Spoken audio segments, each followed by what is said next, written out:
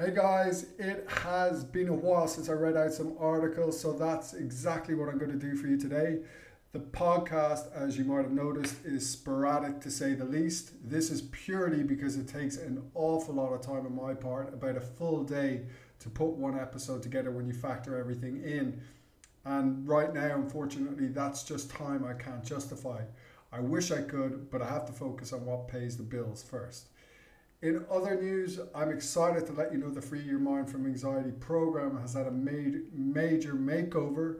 It now contains more content and structure, and it's no longer tiered. It's a monthly plan to make it more accessible for everybody right now. To celebrate the relaunch, you get everything for just $14.99 per month. So if you are anxious or stressed or overwhelmed and you're looking for support, guidance, and lessons, and of course accountability, I highly encourage you to check it out. It could very well change your life. And if you have reservations, just ask yourself, what if just one thing I learned, one strategy, one tool gives me a new perspective and changes everything for my future? All it will cost you is the price of 3 cups of coffee to find out. And with that, I'm going to shut up and sing or read you one of my lullabies. This one is titled Shit's Not Working Out, When Is It Time to Quit? And it was published on January 16, 2020. And we will just jump into it. Again, I'm going to go for a one-take wonder. In life, we're inundated with messages telling us that quitting is for losers, for the weak and the useless, for failures, for pieces of shit destined to a life of mediocrity. We're told hard work and perseverance is all we need to succeed. So quit being a bitch and get back to work, bitch. Sometimes it's good advice, sometimes it's bad, because sometimes quitting is the best option, one that takes a hell of a lot more strength and courage than not quitting. If you thought about quitting anything, Facebook and Instagram have probably fed you with all the inspiration and fluff you need to remind you you're a winner, and winners never quit. Success is just around the corner, and if you quit today, you'll be screwed tomorrow. You get the point. Again, sometimes it's inspiring for the right reasons, sometimes for the wrong. And on the cycle goes. Your Spotify playlist is upbeat, singing things can only get better, when in reality, they only seem to be getting worse. Fuck you, D-Ream. And if you don't know that song, Google them. Before we get into it, let's just talk about context. Unless you are taking advice through open dialogue from a friend who listens or someone who has a track record helping people with similar dilemmas, they likely have zero context to what you are actually going through and therefore are usually talking out their ass. Friends and family might not even listen because they already think they know what's best for you based on their own context and stories. Have you ever shared a problem with a friend where in the blink of an eye they offer a solution with absolute certainty, without even the slightest investigation? I have. And I can assure you, more often than not, they were talking out their ass. And please remember, not one inspirational quote on the internet has the faintest idea as to what's going on in your life or what the best decision is for you. Your gut knows more than anything, which is why your agony prevails, because your gut might know it's time to quit. And frankly, that's terrifying. So what's one to do? Well, you could start by acknowledging that quitting might actually be the best decision for you. And as bitter a pill as that might be to swallow, the longer you procrastinate on it, the further you will compromise your health while postponing or flat out ruining any chance of success or happiness in your future. My dog has just gone nuts. So how do I know if quitting is the right move for me? I can't answer that for you, but if you're not happy with your current setup, then should you not at least find out? I'd start the deliberation by putting your ambitions and ego aside for a moment and asking yourself some tough questions like, am I constantly stressed, anxious, or depressed? Am I constantly burning out? Do I feel good about myself? Am I spending time with those that matter most?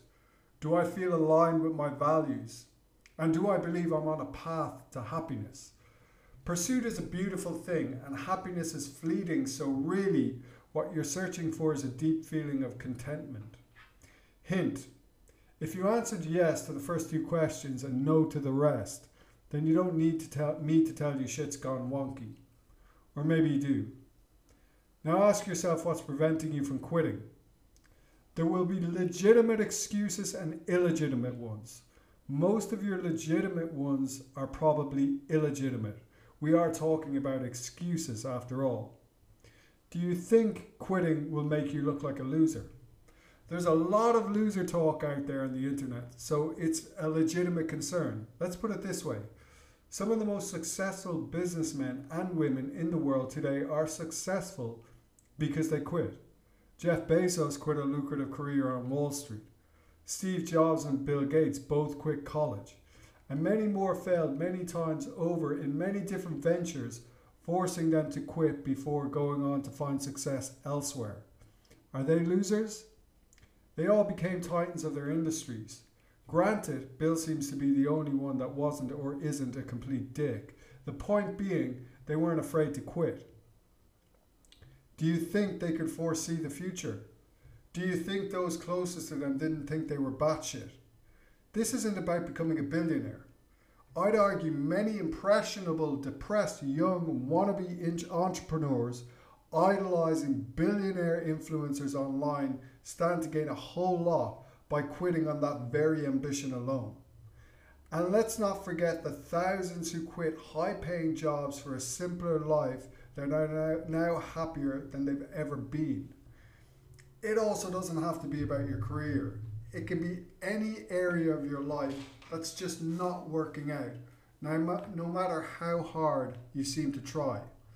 My guess would be Melania Trump is praying for the day she wakes up to the news her husband's been grabbing some pussy again so she can make a clean break and move on with her life.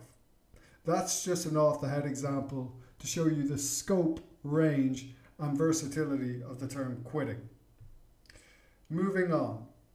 We often cling too long to the hope that things will work out and waste years or sometimes an entire life in the process, all because we worry about how it will make us look, or we believe if we just keep going, the universe will finally reward us.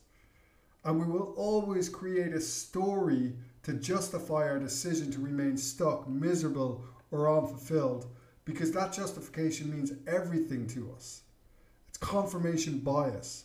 Like oxygen, we need it to survive. It can be the truth or utter bullshit, who's to say which, but it will exist. I recently decided to quit. Ish. See, I'm a selfish prick. This post was for me all along. There were about 10,000 words penned on this decision over the past 6 months, which I painfully wrote as I struggled to make it in the first place. Luckily, you've been pardoned from my bitching. Actually, humour me. Here are just a few of my excuses. This work comes with an awful lot of responsibility.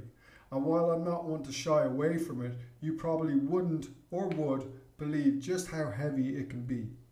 As a business, it's my personal belief that I would have to compromise on my integrity and moral values to achieve the success I want to achieve. In addition, I would have to A, seriously increase my prices, and B, take on way more clients and problems than I could handle to earn a remotely comfortable living. Do I believe in the work I do? Yes, absolutely. There is definitely a heavy imposter syndrome I deal with that's probably held me back, and a feeling that I should have all my shit together to fully qualify for this work in the first place, but ironically, my work is the primary reason I feel I don't have my shit together. I will continue to do this part-time because, like I said from the outset, it's a passion, albeit a warped one. I'm also very proud of this little blog and those I have the pleasure of helping. I could go on and on and on and on, but the reality is I'm not selling Coke or Viagra.